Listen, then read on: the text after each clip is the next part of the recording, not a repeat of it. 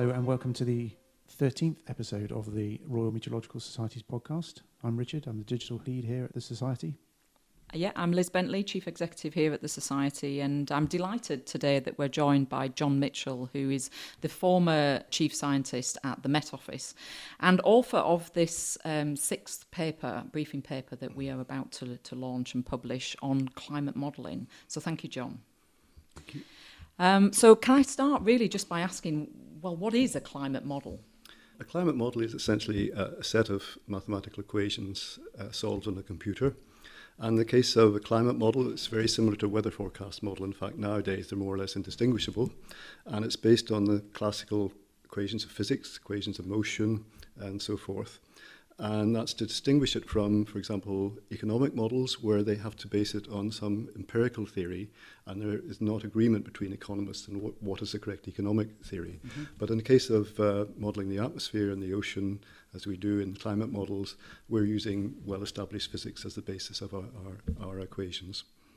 And I guess from my perspective, if you think about climate models, there's a great strength in the fact that we use the same model for forecasting the weather over the next few days, and actually a climate model that looks decades or a century ahead. I guess, is that a real strength in the science that we can do that together in a joined-up way? Oh yes, indeed. As I said, it's the same set of equations of motion, equations of conserving heat, conserving mass, conserving water, and the perfect gas law, and those form the basis. In the ocean, it's similar, except we've got salinity instead of moisture. Mm-hmm. So how do we use these climate models? How as climate scientists, but also, I guess, as a kind of user end, are there products that we can now take from these climate models? Okay, just to say a bit more about the model itself. It's based on a set of variables on a grid, which is stretched over the globe and through the vertical. And for a climate model, those are about 100 kilometres typical resolution, so a value of temperature and salinity, or temperature and moisture and winds at those grid points. So what we do in a forecast model, we take the initial conditions of those variables at the beginning of the forecast, say the 1st of December. Mm-hmm. I'll tell you for the argument, say something like 1950, because it'll help the illustration. And we can step those equations forward in time, and that will step forward the winds and the temperature in time and the surface pressure, and that will give you a forecast. So, for example, if you had a depression off the west of Ireland, you might forecast that would go across over into the continent, fill up, and then perhaps be followed by another depression. Mm-hmm. So you run the forecast, and as you run it, by the time you get out to 10 days, the correspondence between those individual disturbances in the forecast and in the real world starts to disappear. Mm-hmm. So after about 10 days, the model will still produce depressions, it'll move things through, but it won't bear any relation in terms of the individual features. Mm-hmm. Now what we do in a climate model is we'll take that model and we'll just keep running it, and say we run it for 30 years.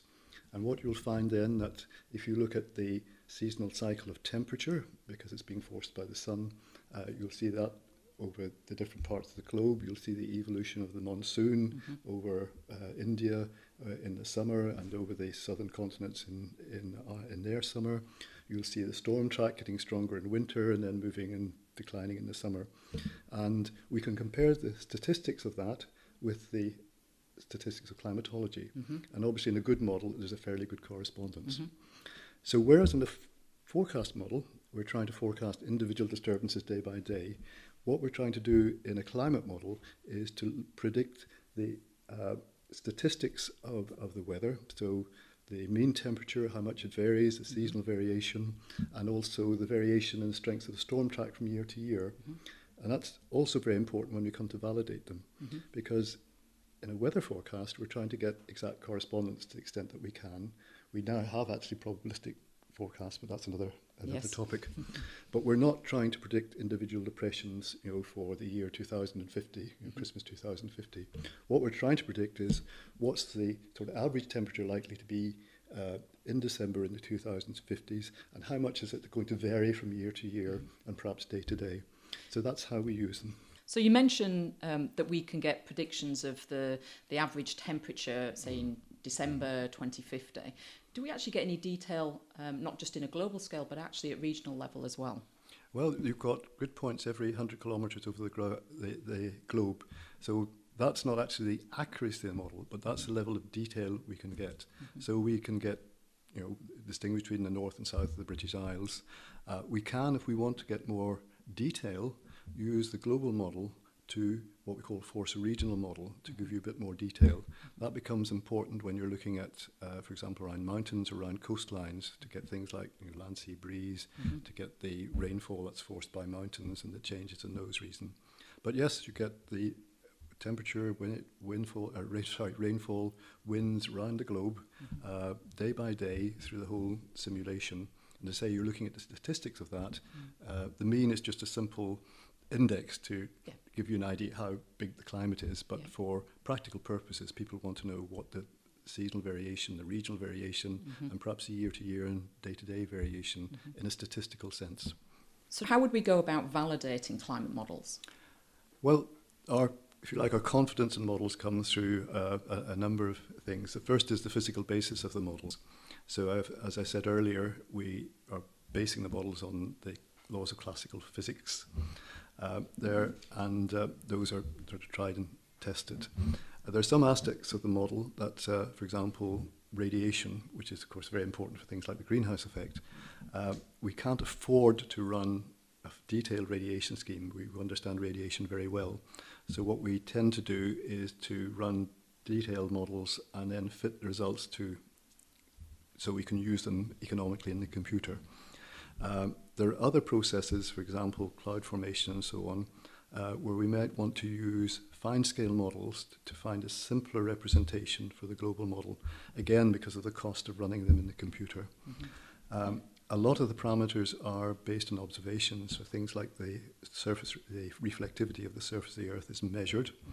And then finally, there's some processes, and clouds again is another area of problems, where we have to take a more empirical approach.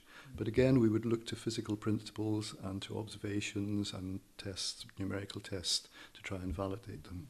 So that's the physical basis of the models. And I guess validation then of climate models using other seasonal models, are there any processes or procedures we can use for that? There's a number of things we can do. None of them are definitive in themselves. Yes. The first is to say we've tested the numerics of the model and perhaps some of the components of the model. I mean, I talked mainly about the atmosphere, but we also do the same thing with the ocean. The second thing would be to look at the simulation of present-day climate. Does it produce the seasonal variation of the monsoons, the seasonal variation of temperature over different parts of the globe, rainfall? Does it reproduce the radiative balance at the top of the atmosphere and its seasonal geographical validation? But that in itself isn't sufficient to say it's a good climate model. The next thing we can do is look at simulations of the last 100 years, where we try and put in the factors that we think have influenced climate, so things like the changes in greenhouse gases, aerosols, any change in volcanic activity and solar activity to the extent that we know what it is. And that gives us an idea, are we in the right ballpark? But one has to be a little bit careful, because you don't want to tune your model to that change, because it's not just greenhouse gases that are changing. So it's a useful check, but it's something one has to be careful that one does about. A third way is looking at seasonal forecasts, and they rely principally on the inertia in the tropical oceans to shape the tropical circulation. And as I say, the forecast model and climate models are pretty well now the same code, so that gives us the continuity from weather forecasting right up to long time scales. And the final thing is looking at past climates. The advantage of that, it is a real climate change, in fact, the last ice age. The shortcoming is that both the measurements of the past climate, of course, are fuzzy. They're reconstructed from things like ice cores and pollen and so forth. And also, we're not entirely sure what all the forcing changes were. We know that the CO2 changed, we know that the ice sheets changed, and there were changes in aerosol. So if you like, you've got a slightly fuzzy climate you're comparing against and slightly fuzzy forcing. Those factors together give us confidence in how the models run. That's great. So one of the things, and we get asked, and you've kind of touched on it a little bit, but I get asked a lot, is, if we can't predict the weather with 100% accuracy a week or 2 weeks ahead, how can we use these same models to have a real grasp on what the climate's going to look like in say 100 years' time? It's essentially because we're predicting something different. In the weather forecast, you want to know what the temperature is going to be at a certain time, at a certain place. In a climate forecast, what it'll tell you is what we expect the average change to be over a period, how much that's likely to vary from year to year. But what we're not doing is saying, in 2050 on a particular day, the temperature will be, 10 degrees in Reading or whatever. So that's also important because in a weather forecast, you can validate it against the actual observations in those days. Yeah. With a climate forecast, you're giving a range of temperatures that you expect at that, maybe 5 decades ahead. Yeah. So you can't validate it exactly in the way that you can a weather forecast. It's a statistical match. That's great, thanks John. So this is a briefing paper, part of our series, and I would encourage people to go and have a look at the briefing paper after listening to the podcast. And if there's any questions, please email the Society. We can either pass that back to John or we can try to answer those ourselves. So thank you very much, John. Thanks, Liz. Thanks, John. So to close, we thought it would be good to highlight some things that you might find of interest. We have a couple of great events coming up in November. First, on Saturday, 10th of November, we have our annual Weather Live conference, which is being held at the British Antarctic Survey in Cambridgeshire. The theme for this year's conference is extreme weather, so we'll be looking at severe weather events and climates around the world and how people live and work with extreme weather, tornadoes, hurricanes, flooding, etc. We've got a number of great speakers and a really varied lineup for you, so be great if you could come along to that. The tickets cost £5 for Society members and £15 for non-members. More details can be found on our website, which is www.armet.org/weatherlive. And then on Wednesday, the 14th of November, we're hosting an event at the Westminster Conference Centre, so just around the corner from the Houses of Parliament. And that's called Meeting a Global Temperature Goal of 1.5 degrees C. And we'll be looking in depth at the IPCC's recent Global Warming of 1.5 degrees C report, discussing the impact of its findings and what it means for the future. This is a free event, and it's open to Society members and non-members, but you will need to register, which you can do on our website. You can find details about all of the other events that we have lined up, be it national meetings, local centre meetings, special interest group meetings. There's a lot in the calendar, and you can find all of those at www.armet.org/events. Also, the public vote is open in our Weather Photographer of the Year competition. This year we had thousands of entries from all over the world, some absolutely stunning photographs. And our judging panel have whittled them down to about 30 images, I think, shortlist. And if you go to weather-photo.org, you can do the whole shortlist and then vote on your favourite. And the winners will be announced in a few weeks' time. And then finally, for listeners who are also members of the Society, and those of you who regularly read our members magazine, the Weather Journal, we'd like to get your feedback. We've put together an online survey to get your thoughts and opinions on the magazine and to find out what you think we should be featuring in future. So if you go to www.armets.org/weather-survey, you'll be taken to the survey, which should only take you about 5 to 6 minutes to fill in. And we do really, really appreciate your feedback. So it'd be great if some of you could do that. So that's it for now. Keep in touch with us on social media. If you go to Facebook, Instagram, Twitter, you can do a search and you'll find us. And then keep an eye on our website, our brand spanking new website, www.armets.org, for all of our latest news. So thanks very much for listening, and we'll speak to you soon.